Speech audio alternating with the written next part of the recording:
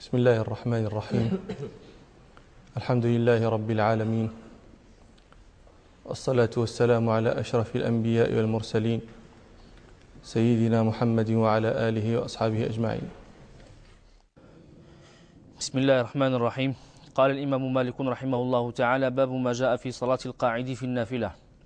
قال عبيد الله بن يحيى رحمه الله: حدثني يحيى عن مالك عن ابن شهاب عن السائب بن يزيد عن المطلب بن أبي وداعة السهمي عن حفصة زوج النبي صلى الله عليه وسلم أنها قالت: ما رأيت رسول الله صلى الله عليه وسلم صلى في سبحته قاعدا قط، حتى كان قبل وفاته بعام، فكان يصلي في سبحته قاعدا ويقرأ بالسورة فيرتلها حتى تكون أطول منها. هذا حديث كنا شرعنا في كلامي على ما يتعلق به في المجلس الماضي، وقد بلغنا في الكلام فيه إلى قول حفصة رضي الله عنها: ما رأيت رسول الله صلى الله عليه وسلم يصلي في سبحته قاعدا قط.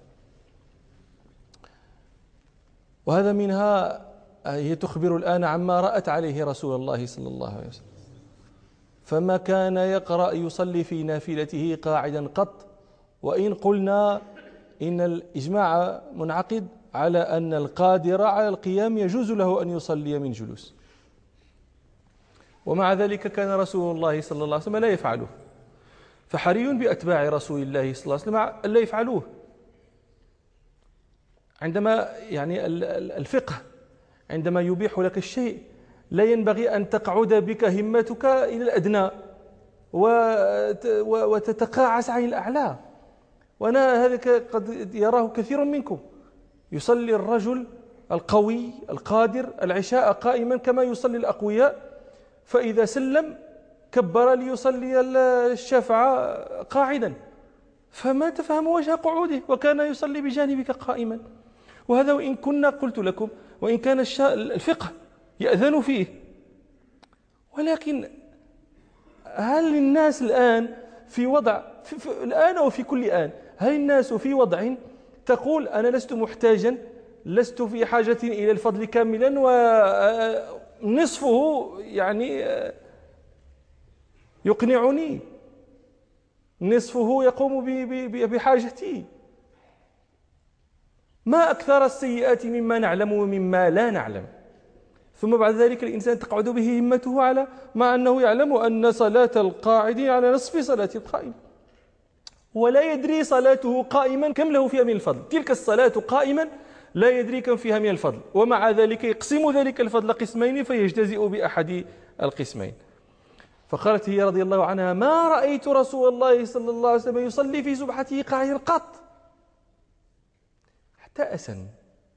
لما أسن صلى الله عليه وسلم وضعف عن أن يصلي قائما، صلى بعد الصلاة قاعدا. نعم.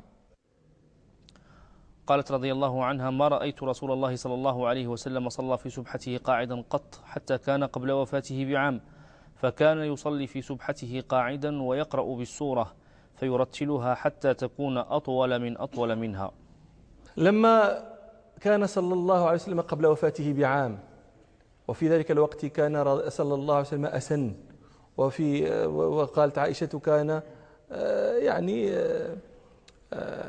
ما عاد يقوى على ما كان يقوى عليه قبل صلى الله عليه وسلم، فصار يصلي جالسا. لماذا يصلي جالسا؟ أولا رفقا بنفسه صلى الله عليه وسلم، فإن نفسه مطيته، فإن نفس كل إنسان مطيته إلى ربه، ونفسك هذه التي هي مطيتك عليك أن ترفق بها لتبلغك المنزل. وقد قال صلى الله عليه وسلم في مثل هذا: إن المتنطع لا ظهرا أبقى ولا طريقا قطع. ثم هذه قضية، وقضية الأخرى لئلا يحرم نفسه من تطويل ما اعتاده من قراءته صلى الله عليه وسلم، فإنه قائما لم يعد قادرا على أن يطول القيام، وقراءة القرآن حبيبة إليه صلى الله عليه وسلم، فكان يطول جالسا ما يفوته لو أنه قام. نعم. قالت رضي الله عنها: ما رأيت رسول الله صلى الله عليه وسلم صلى في سبحته قاعدا قط، حتى كان قبل وفاته بعام، فكان يصلي في سبحته قاعدا ويقرأ بالسورة فيرتلها حتى تكون أطول منها. ويقرأ بالسورة فيرتلها حتى تكون أطول منها. فيرتلها حتى تكون هذه السورة التي يرتلها أطول منها، من سورة أطول منها. كيف هذا؟ يعني حتى تكون تلك السورة القصيرة لما يرتلها النبي صلى الله عليه وسلم تسع من الوقت ما لا تسعه السورة الطويلة لو قرأت غير مرتلة. لابد من فهم هذا. حتى تكون أطول منها، أي حتى تكون السورة القصيرة المرتلة أطول من سورة أطول منها لو قرأت من غير ترتيل. ولا بد من هذا، لأنه إذا قلت يعني إذا كانت السورتان معا تقرآن على وجه الترتيل فلا يمكن أن تطول السورة القصيرة السورة الطويلة، لا يمكن أن تطولها. كيف تطولها؟ لو قرأت السورة الطويلة غير مرتلة. هذا المعنى، حتى تكون أطول منها. فيرتلها صلى الله عليه وسلم حتى تكون تلك السورة القصيرة المقروءة على وجه الترتيل أطول من سورة طويلة مقروءة على وجه غير الترتيل. واضح الكلام. وقولها رضي الله عنها فيرتلها، الترتيل هو قراءة الكلمات والحروف على وجه منتظم متناسق. هذه المادة مأخوذة من قولهم فم رتيل. فم رتيل. ما معنى فم رتيل؟ الفم الرتيل هو الفم الذي أسنانه منتظمة الأسنان لا يركب بعضها بعضا. إذا رأيت الأسنان يركب بعضها بعضا فهذا لا تسميه العرب فما رتيلا، إنما هو فم يركب بعضه بعضا. فكذلك القراءة، الترتيل بأن تكون الكلمات الملفوظة، بأن تكون الحروف منتظمة بعضها تلو بعض لا يركب بعض الحروف بعضا. وكان رسول الله صلى الله عليه وسلم يقرأ القرآن مرتلا لأن ربه أمره أن يقرأ القرآن مرتلا، فقال ربنا سبحانه ورتل القرآن ترتيلا. وهذا القول وهذا الأمر من الله تعالى لم يقصد به رسول الله صلى الله عليه وسلم فقط، إنما هو أمر لأمته بواسطته هو صلى الله عليه وسلم. لم يكتفي بأن يأمر ربنا سبحانه بترتيل القرآن، بل أنزله مرتلا. قال ربنا ورتلناه ترتيلا. الآن أنا أسأل وأتساءل، هل لو كانت الآية كما يعني لو قال ربنا ورتل القرآن، ألم يكن هذا يعني هل كان هذا يكون كافيا في جعل الترتيل واجبا أم ليس بكاف؟ لو قال ربنا ورتل القرآن أكان هذا يكون كافيا أم ليس بكاف في وجوب الترتيل؟ كان يكون كافيا. فما معنى ورتل القرآن ترتيلا؟ ما هو إعراب ترتيلا؟ مصدر. لماذا يجيء المصدر أصلا في لغة العرب؟ لماذا يجيء؟ هو المصدر يجيء في لغة العرب لثلاثة أغراض ذكرها ابن مالك رحمه الله في ألفيته.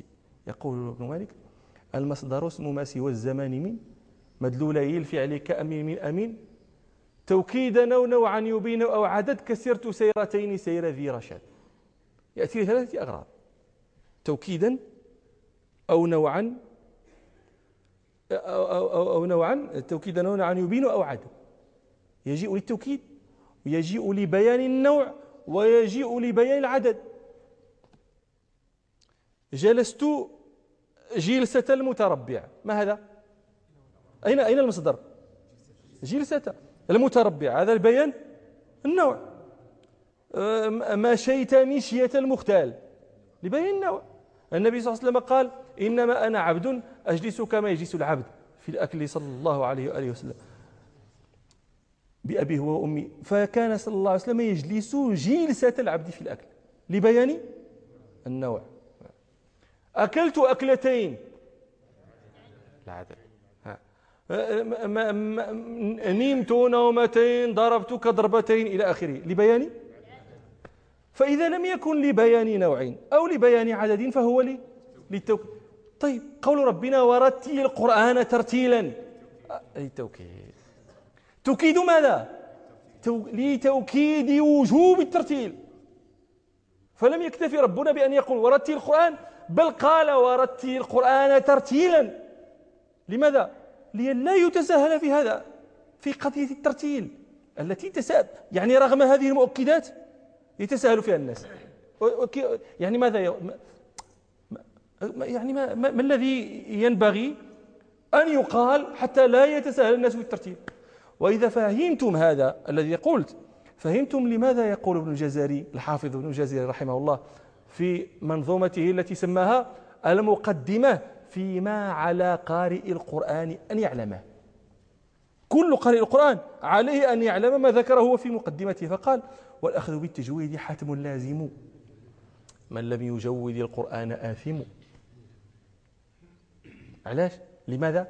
لأنه به الإله أنزل ورتلناه ترتيلا، وهكذا منه إلينا وصل. وأنا لا أريد الآن أن أخوض بكم، لأن الشراح مختلفون.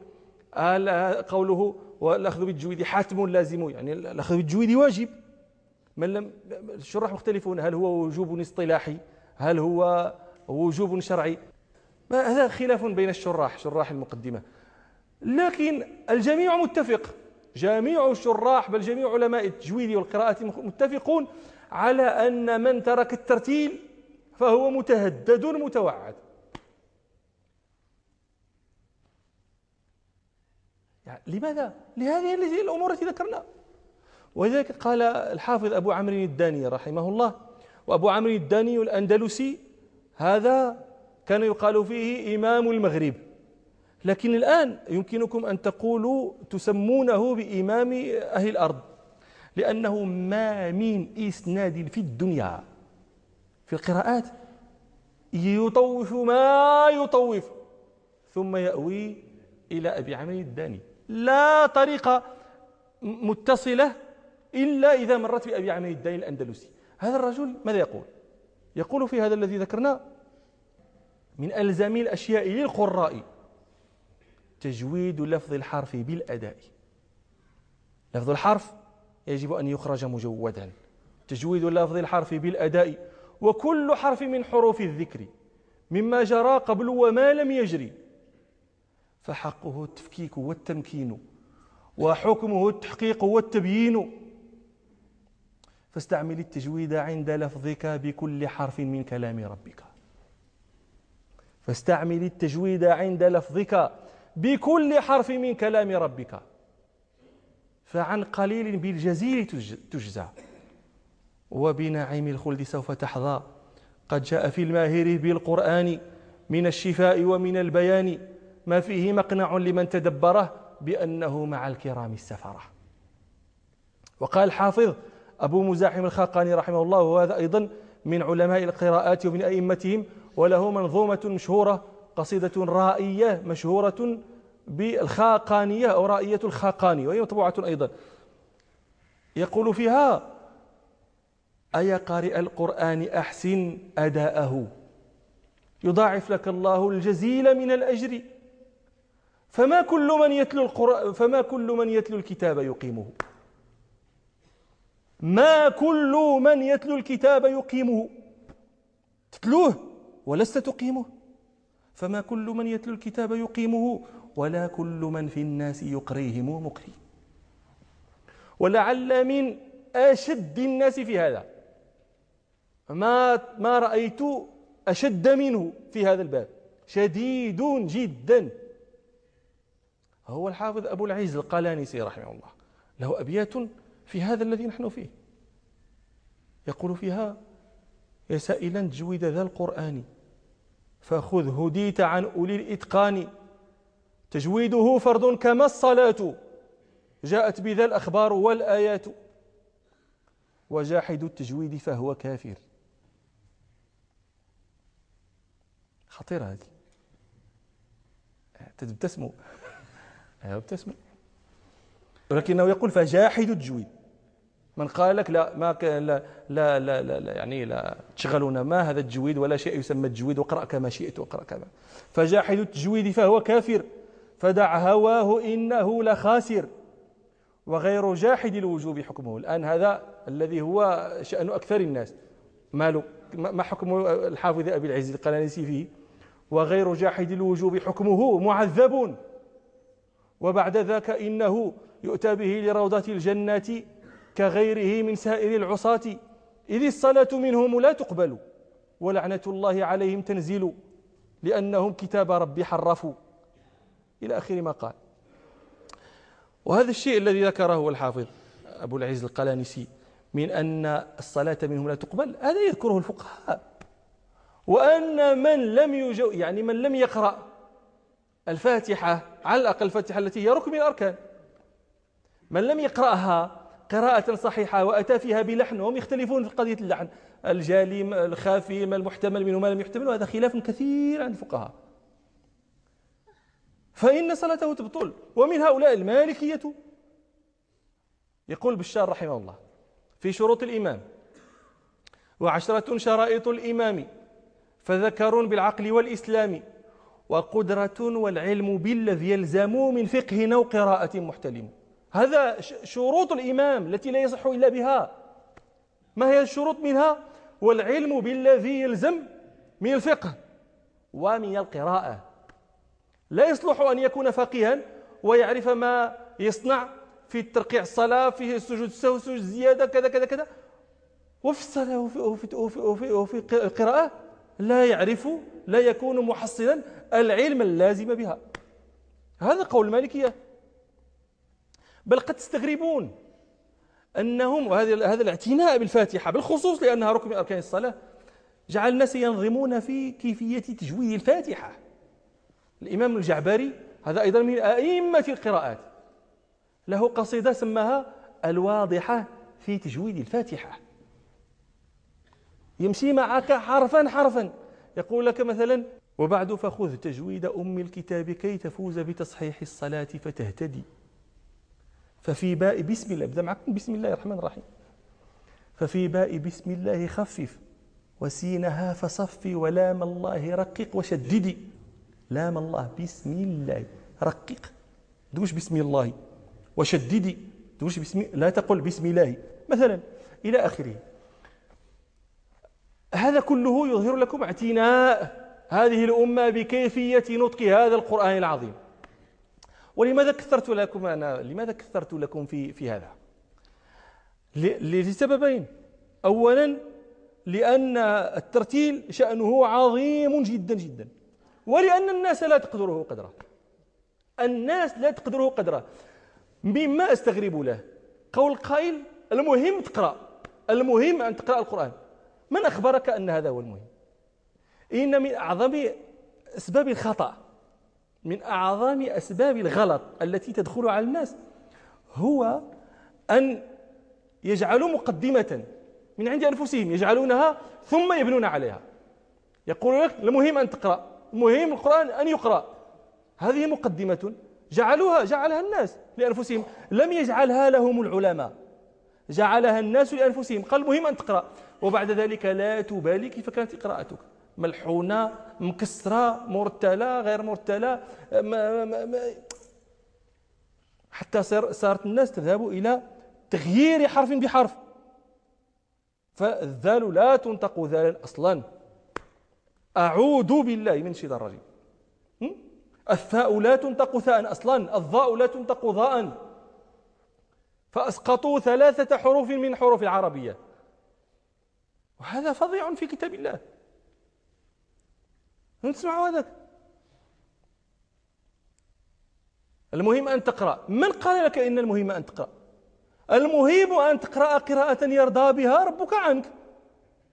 وقد أدركنا من علماء هذا البلد الكريم، من أكابر علماء هذا البلد، من كان إذا سئل عمن يقرأ القرآن لا على وجه الترتيل قال: هذا رجل ما قرأ ولا سكت.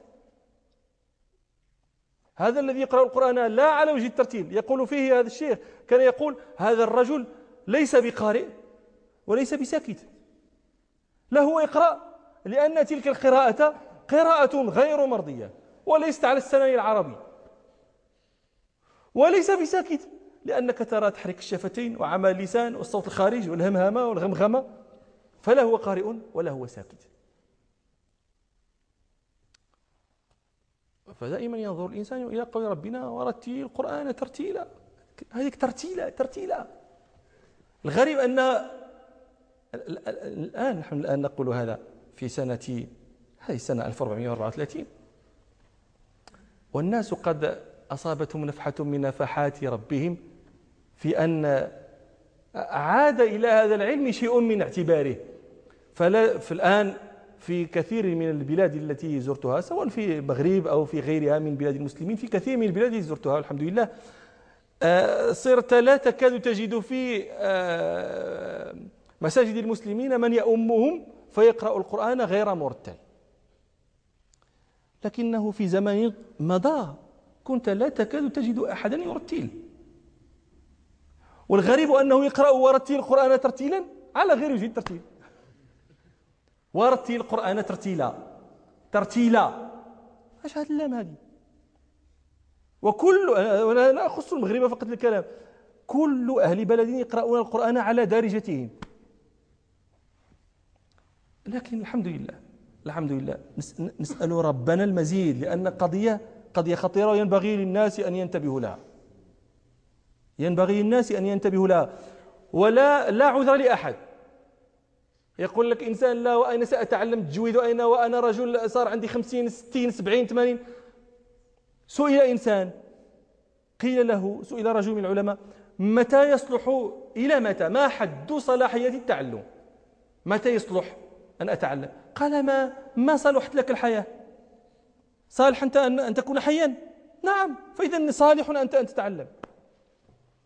ولا يكاد يخلو مسجد من المساجد من دروس لتعليم الترتيل حتى في النساء، فلا عذر لأحد. ولماذا الترتيل؟ لماذا؟ قد يقول إنسان صدعت رؤوسنا بهذا القضية، ما ثمرة هذا كله؟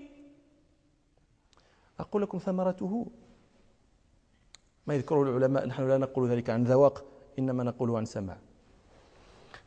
قالوا إن قراءة القرآن مرتلا توقف القارئ على حقائق كلمات ربنا ودقائقها، فإذا مر بذكر الله تجلت له عظمة ربنا وجلاله سبحانه. إذا مر بالوعد والوعيد استشعر القلب الخوف والرجاء، فبذلك يتنور القلب بنور معرفة ربه سبحانه ويشرق. والذي لا يرتل ويمر على القرآن هذا، هذا لا يقف على شيء من تلك المعاني أصلا، لأنه لو وقف عليها لأحبها.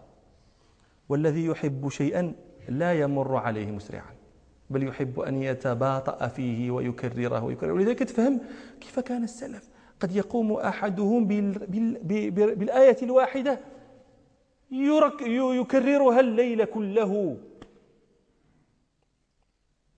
نعم. قال عبيد الله بن يحيى رحمه الله: وحدثني عن مالك عن هشام بن عروة عن أبيه عن عائشة زوج النبي صلى الله عليه وسلم أنها أخبرته أنها لم تر رسول الله صلى الله عليه وسلم يصلي صلاة الليل قاعدا قط حتى أسن، فكان يقرأ قاعدا حتى إذا أراد أن يركع قام فقرأ نحوا من 30 أو 40 آية ثم ركع. قال عبيد الله رحمه الله: وحدثني عن مالك عن هشام بن عروة. عن هشام بن عروة. متى مات هشام؟ 50 و40 و100. عن أبيه. متى مات أبوه؟ 94 وهي سنة. الفقهاء من مات فيها من الفقهاء غيره؟ سعيد المسيب. شكون؟ أبو سلمة بن عبد الرحمن بن عوف. طيب. عن أبيه زيد. عن عائشة زوج النبي صلى الله عليه وسلم. متى ماتت عائشة رضي الله عنها؟ على الصحيح 70 و50 على الصحيح. نعم. أنها أخبرته أنها لم ترى رسول الله صلى الله عليه وسلم يصلي صلاة الليل قاعدا قط حتى أسن. عائشة رضي الله عنها تحكي مثل ما حكت حفصة قبلها في الأثر الذي قبله، وأنها لم ترى رسول الله صلى الله عليه وسلم يصلي قاعدا قط في سبحته في نافلته حتى أسن، وضعف عما كان يقوى عليه قبل من القيام. نعم. أنها لم ترى رسول الله صلى الله عليه وسلم يصلي صلاة الليل قاعدا قط حتى أسن، فكان يقرأ قاعدا حتى إذا أراد أن يركع قام فقرأ نحو من 30 أو 40 آية ثم ركع. فكان يقرأ قاعدا حتى إذا أراد أن يركع قام فقرأ 30 أو 40 آية. عندما تقول عائشة رضي الله عنها كان رسول الله صلى الله عليه وسلم يقرأ قاعدا فإذا أراد أن يركع قام فقرأ 30 أو 40 آية، هذا 30 أو 40 هي أقل المقروء أو أكثر المقروء؟ هو النبي صلى الله عليه وسلم يقرأ قاعدا فإذا أراد أن يركع قام فقرأ 30 أو 40. هذه 30 أو 40 أقل ما قرأ أو أكثر ما قرأ؟ أقل قطعا، لأن هذا هو الذي يقرأه إذا أراد أن يركع، فإذا لم يريد أن يركع كم كان يقرأ صلى الله عليه وسلم؟ وجعلت قرة عيني في الصلاة، وجعلت قرة عيني في الصلاة صلى الله عليه وسلم. وهذا كما قلنا فيه ما تقدم من جواز صلاة النافلة قاعدا، وفيه أيضا جواز أن يكون بعض النافلة من قيام وبعضها من قعود، وهذا جائز لا خلاف بين العلماء. والسواد الأعظم من أهل العلم على حديث عائشة كان النبي صلى الله عليه وسلم يصلي قاعدا فإذا أراد أن يركع قام فركع، يعني يفتتح صلاته قاعدا ثم بعد ذلك يبدو له فيقوم. هذا السواد الأعظم على جوازه أن يبدأ صلاته قاعدا ثم يبدو له فيقوم، هذا السواد الأعظم يجيزه من العلماء. لكن العكس أن يبتدئ نافلته من قيام ثم يبدو له فيقعد، هذا الجمهور على جوازه، المالكية والشافعية والحنابلة وأكثر الحنفية يجيزون هذا، أنك تبدأ صلاتك قائما ثم يبدو لك فتقعد وتتم الصلاة. وخلف في هذا محمد بن الحسن الشيباني وأبو يوسف صاحبا الإمام أبي حنيفة، وهو قول أشهب من المالكية، وهو بل هي روايته عن الإمام مالك، أن من افتتح صلاته قائما فلا يجلس، لا يجلس إلا إذا وقعت له ضرورة ألجأته إلى الجلوس، ضرورة أجلسته، وإلا فإنه يجب عليه أن يتم صلاته قائما كما بدأ فيها. قالوا لأنه شرع في صلاته قائما فوجب عليه أن يتمها على الوجه الذي شرع فيه. وهؤلاء هذا القول يمكن أن يستدل لأصحابه بما روته عائشة، بما رواه مسلم عن عائشة رضي الله عنها، وقد سألها شقيق بن عبد الله العقيلي عن صلاة رسول الله صلى الله عليه وسلم في الليل، فقالت رضي الله عنها كان يصلي ليلا طويلا قائما ويصلي ليلا طويلا قاعدا، فإذا صلى قائما ركع قائما وإذا صلى قاعدا ركع قاعدا.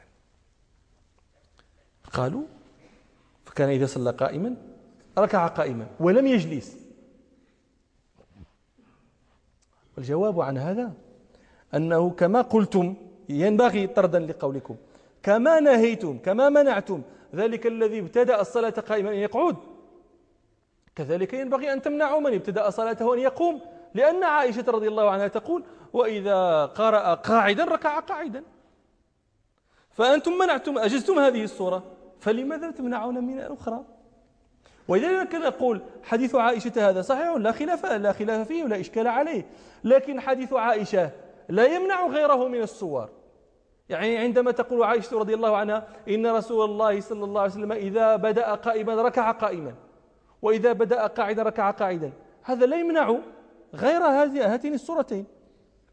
فلذلك نقول كان النبي صلى الله عليه وسلم أحيانا إذا ابتدأ صلاته قائما ركع قائما، وإذا ابتدأ صلاته قاعدا ركع قاعدا، كما روت عائشة في صحيح مسلم. وأحيانا يبدأ صلاته قاعدا ثم يقوم ويتمها ويركع من القيام، كما روت عائشة في الموطأ. فكل ذلك واسع إن شاء الله، وهذا قول الجمهور أو الأظهر والله أعلم. قال عبيد الله بن يحيى رحمه الله وحدثني عن مالك عن عبد الله بن يزيد المدني وعن أبي النضر عن أبي سلمة بن عبد الرحمن عن عائشة زوج النبي صلى الله عليه وسلم أن رسول الله صلى الله عليه وسلم كان يصلي جالسا فيقرأ وهو جالس، فإذا بقي من قراءته قدر ما يكون 30 أو 40 آية قام فقرأ وهو قائم، ثم ركع وسجد، ثم صنع في الركعة الثانية مثل ذلك. قال عبيد الله رحمه الله حدثني عن مالك عن عبد الله بن يزيد. عبد الله بن يزيد المدني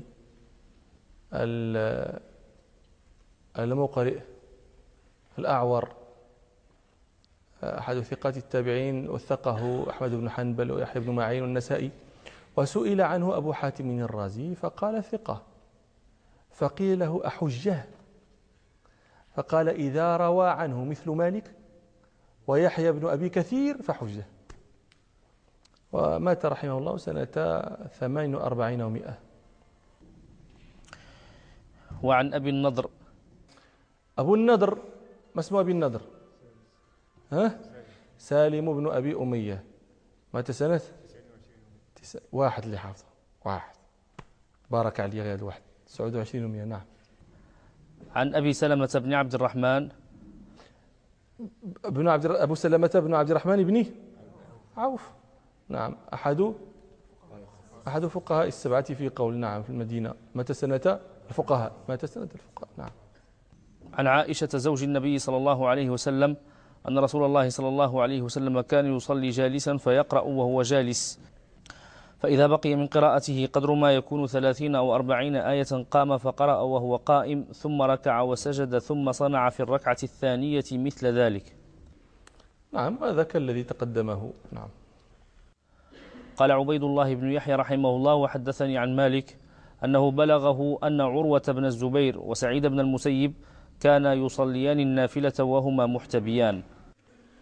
قال عبيد الله رحمه الله حدثني عن مالك أنه بلغه عن سعيد بن المسيب وعروة بن الزبير كانا يصليان وهما محتبيان.